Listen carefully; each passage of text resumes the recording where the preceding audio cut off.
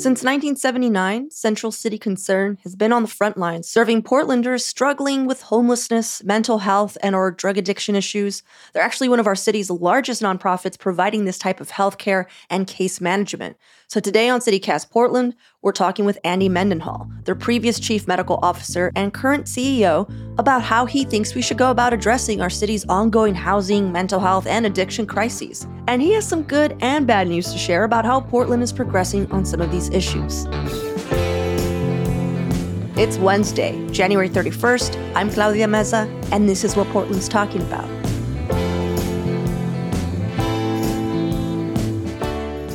So I know Central City Concern is a massive nonprofit, but for listeners who don't know what kinds of resources and programs are run by Central City, could you just explain a little bit of what it is?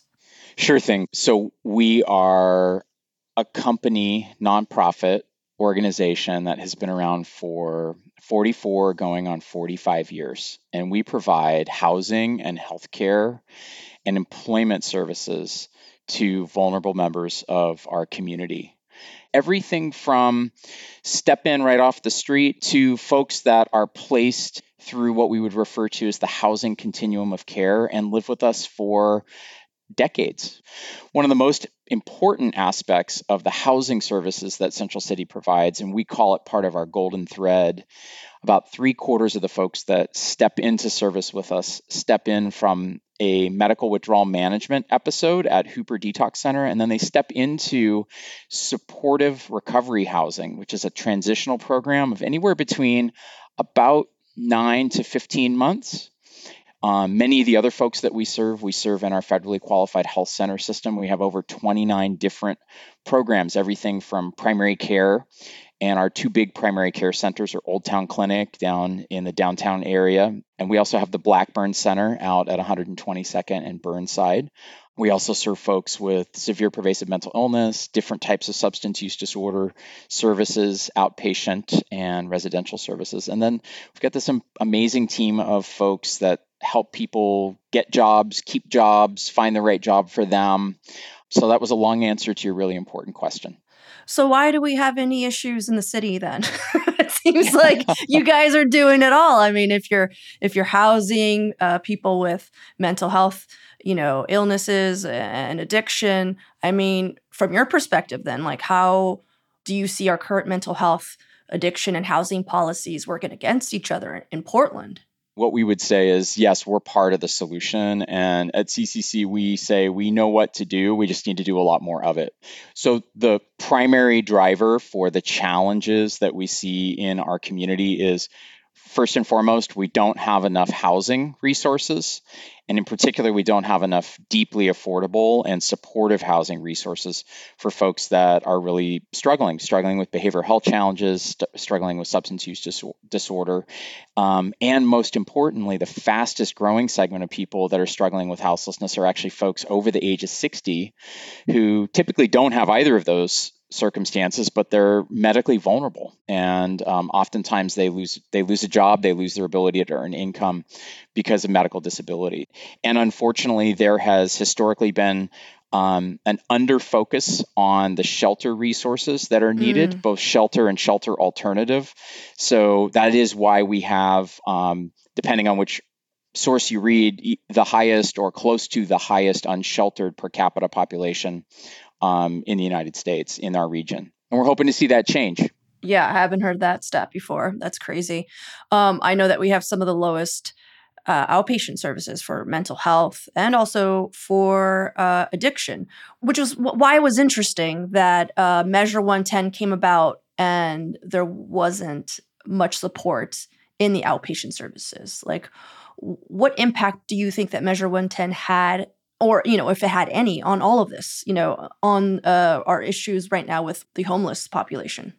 First and foremost, Measure 110's primary benefit is that it created a funding resource to provide additional services and support for folks with substance use disorder across the state. To the earlier part of your question, Oregon has been under-resourced in terms of outpatient and residential substance use disorder services for many years. We've also not had enough behavioral health. When I refer to that, I mean services to meet the needs of folks with psychiatric illness as well. And so we started there as a baseline. Yeah. Terrible baseline. Agreed. Totally agree. And, the origin story of that goes back to almost 20 years ago, when the opportunity to bring physical health and behavioral health together and fund it all together as, if you will, whole human care, right? But aspects of the health insurance industry chose to keep more of the funding in the physical health world, and that resulted in a chronic underfunding of the behavioral health world in our state. And so you take that as a foundation place. A lot of folks, unfortunately, then say, "Oh, okay, well, gosh, Measure 110 passed, and that's the origin story of all of our problems." And so, exactly, yeah, that's what we're hearing. Yeah, and it's just that's not a wholly accurate narrative, because we have to remember that we had a pandemic, and actually Measure 110 passed during that time period. The implementation phase was delayed in that early phase of the pandemic as well.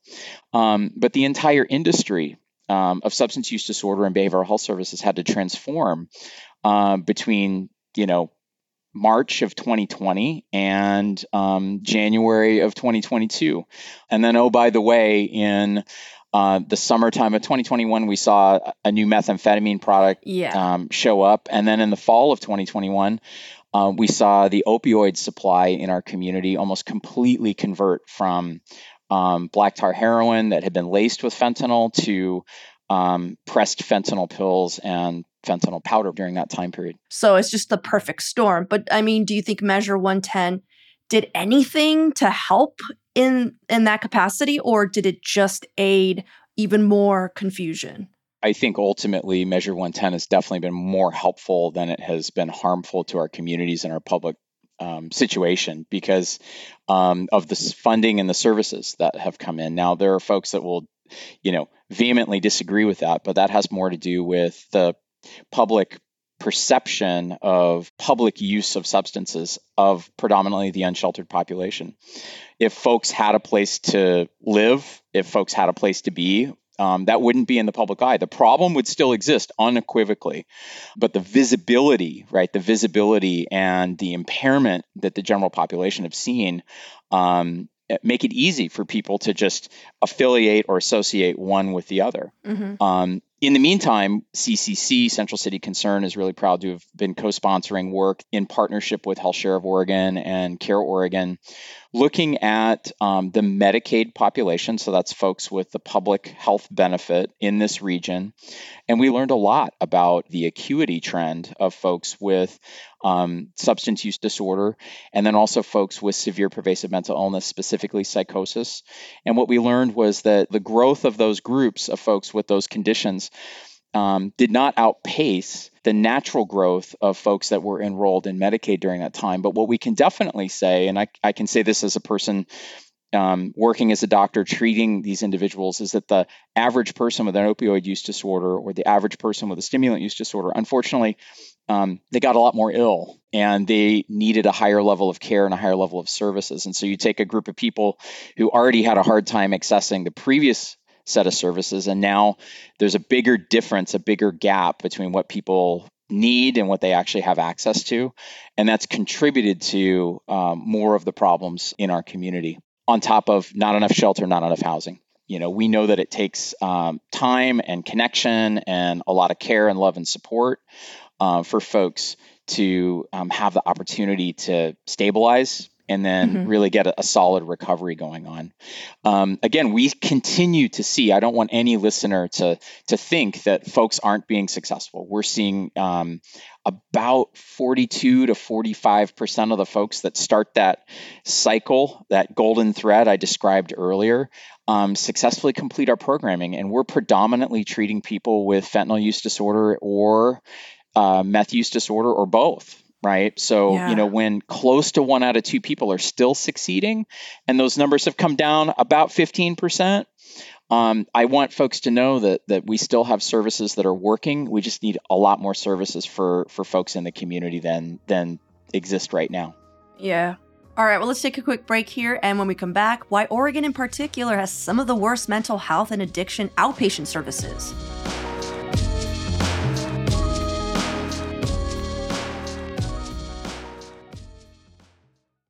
Why do you think our region has some of the worst mental health and addiction resources? Because I know you stated, hey, 20 years ago, the Oregon state basically decided to bifurcate this, the way we approach health care, basically saying, okay, physical health, mental health, two different things. But I mean, we could go further. We could go even back to the 80s as to why we're seeing a lot of this when Reagan closed shop for a lot of mental health services. But we have a huge pot of money in a sense that we get so much money from taxpayers, from grants, all this stuff. How can we have that much money and then also have the worst care? I'm just talking about nationally speaking. It's a good question. So, I would say our per capita healthcare spending with the Medicaid population is average to above average compared to other states. So on a per capita basis, the spending is not inordinately out of balance. Now, relative to your commentary, the movement to deinstitutionalize that really began in the late 1970s, which related to the reduction in funding for large institutions and a movement to community-based health for folks with severe pervasive mental illness is something that kind of happened it happened in one phase where the money went away for large state-run behavioral health hospitals and other types of treatment programs. And the belief was that, okay, we'll get folks deinstitutionalized, we'll get folks out into the community. And unfortunately, the community resource dollars really never materialized. Now, in Oregon, what we know is that for the last 15 years or so, the number of folks that have needed at least a multi-month episode of treatment in an institutional setting for severe mental illness has gone up over time. And that part of that increase has related to just natural population growth. Unfortunately, we know that about 1 person in 1,000 has a risk for developing a severe pervasive mental illness. And that's just part of the human condition that happens in just about every part of the world. Unfortunately, about 4 years ago, the Oregon State Hospital ceased to admit individuals who were civilly committed. And a civil commitment is not a criminal proceeding. A civil commitment is when there's clinical opinion that somebody has lost the capacity to care for themselves. So all of those high acuity folks who needed and would benefit from that type of institutional stay have been pressed out into the community, right? Some of those are individuals that are now spending extended periods of time in our local hospitals. Some of those are individuals who are unfortunately outside. Some of those are individuals who do receive access to a housing benefit, but aren't able to actually retain or benefit because the primary driver, their severe mental illness, is not being treated the way that those individuals deserve. So that's contributing to what people see out on the streets. When we sprinkle in, unfortunately, substance use disorder, that becomes an even more complicated conversation because under Oregon statute at present, it's not possible to civilly commit somebody with a severe pervasive mental illness if they also have evidence of concurrent substance use. So those folks, unfortunately, end up falling through the cracks. Yeah, so you're saying that health-wise, cost-wise, Oregon seems like, oh, we're spending just as much as every other state. But since like 2013, we are spending more and more and more on healthcare every year than the rest of the country. So something's not balancing out. And I'm just wondering, like, is it because we started with so little, or is it because we keep like switching lanes on how we're going to tackle this issue? It's a great question. So it's a little bit of both. Oregon had created some really significant efficiency in their healthcare delivery. And as a result of that efficiency that was created back in the 1990s and the early 2000s, that most likely resulted in an imbalance that we're now catching up for, right? Some of that efficiency was underinvestment. as well. The West Coast and the Pacific Northwest is an expensive place to live. And so just costs of services are much higher here than they are in other parts of the country where cost of living and wages are lower. And you're absolutely right. That trend line has exceeded the national average in terms of growth. So that's an accurate statement unequivocally.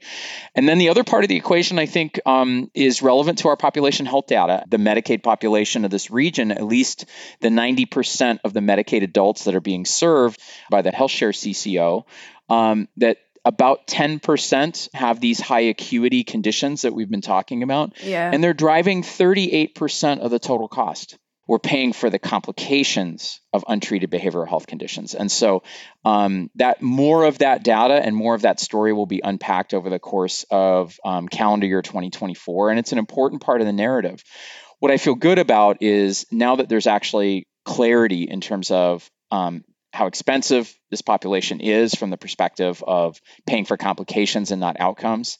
And let me just pause you right there. When you're saying complications, we're also talking about houselessness. Houselessness is unequivocally driving those costs as well, right? We're seeing a very clear indicator that people that have housing instability or are clearly unhoused use the hospital a ton more. They get admitted to the hospital for physical health and behavioral health reasons a lot more. I just wanted to make sure there was that connection of how this all feeds back into, our housing issues. Because we've spoken to so many different community members on our show about this ongoing housing crisis, like politicians, journalists, activists, policy writers, and everyone seems to have like a different opinion on what's causing what or how to get people the help they need. And either they see it through, well, it's just like a medical issue or, health issue, or it's a drug issue or whatever. And a few months ago, we had a guest by the name of Morgan Godwin, who's a drug and justice policy expert, and they themselves were incarcerated at one point because of their addiction. And Morgan had a strong point saying that we shouldn't be conflating our opioid addiction rates with our housing crisis, and that the best way to get people off of the streets was to basically stop evictions and then provide actual affordable housing options, full stop. And the example they had was that in all the years that they and their friends spent addicted to heroin, they were never homeless because 10 or 15 years ago, Portland was still, affordable housing-wise. But we've also heard from houseless advocates like Scott Kerman, the executive director of Blanchet House, basically saying that permanent housing wouldn't be the best first step for those struggling with severe mental health issues or drug addiction. So what do you think? What's the missing piece in addressing this ongoing mental health, addiction, and housing crisis? Because you keep talking about the golden thread, and I get it, but it's like, well, if you get it, why isn't everyone else getting it? Folks can't agree in terms of where we're going to start and where we're going to put the prioritization of the spending, right? So Morgan is absolutely accurate with respect to this predominantly being a housing and housing affordability issue. We would still have substance use disorder. There would still be a need to treat folks. There would still, unfortunately, be people who pass away as a result of untreated substance use disorder.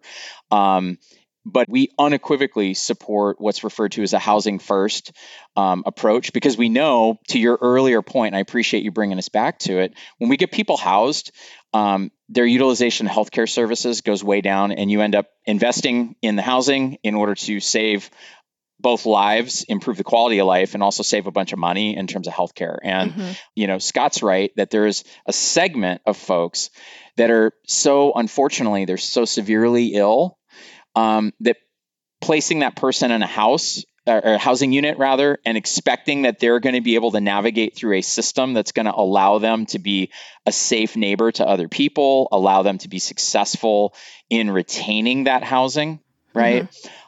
Is also a challenge. So we need a balanced approach to building more shelter, creating more behavioral health resources at all levels of service, up to and including hospital and institutional type settings. Right. And we need to build a ton of deeply affordable housing to help people that struggle a little bit, need a little bit more help in order to stay balanced, stay stable. Sometimes that's staying in recovery.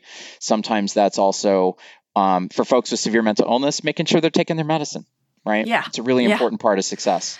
Oh, my brother is schizophrenic, and that is the ongoing struggle. I'm sorry to hear that. It's just nonstop, cannot take medicine. That's always going to be that struggle.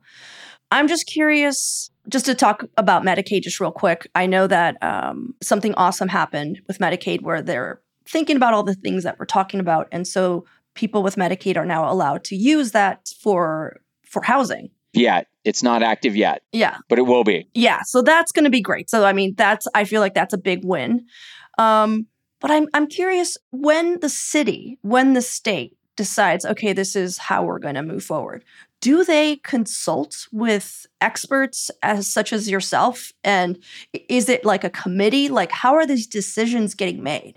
If I could, the Medicaid 1115 waiver gives states the opportunity to use Medicaid dollars in different ways. And our state had the foresight to apply to deploy funding to support housing and health-related service needs that otherwise aren't funded in more traditional ways. Mm-hmm. Central City Concern had been involved in a pilot on some of that work back in 2022 and 2023, and that was really meaningful work and important work. And the plan for deployment of those funds across the state of Oregon is scheduled to go live in November of 2024. So that's exciting in and of itself. And what I would say is I'm really encouraged to see the type of engagement and consultation that's happening between our state coordinated care agencies and the Oregon Health Authority and state, city, regional government on a variety of different levels. So there is a level of communication and consultation, and I'm proud that CCC has been sitting at many different tables to help inform decision-making and advance strategy. That's an important part of the process, and that's part of the complexity of this challenge.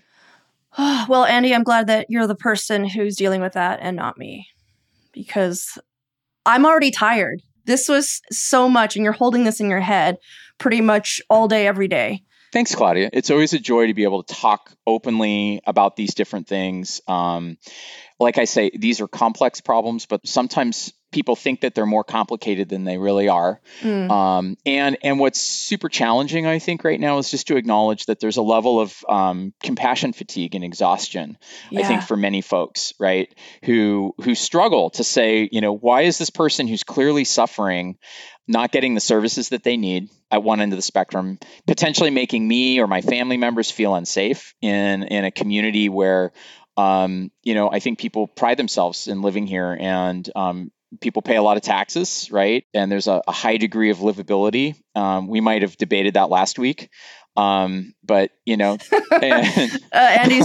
talking about our epic storm and what, the response to that. Yes. which was a real challenge, right? Yeah, that's a good word for it. And speaking of this topic and having volunteered about 20 hours in one of the warming shelters, I can tell you that the need for additional shelter resources, ongoing day-to-day shelter resources, and other supportive services for our unsheltered members of our community continues to be a priority that we just can't ignore. Yeah. Well, thanks again, Andy, and thank you for the work that you do and for spending a little time with us, breaking it all down. Claudia, it's my pleasure. Thank you so much for the opportunity. I appreciate it.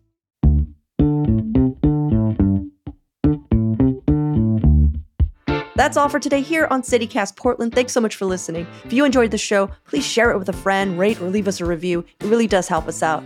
We'll be back tomorrow morning with more from around the city. Until then, see you, Woodslands.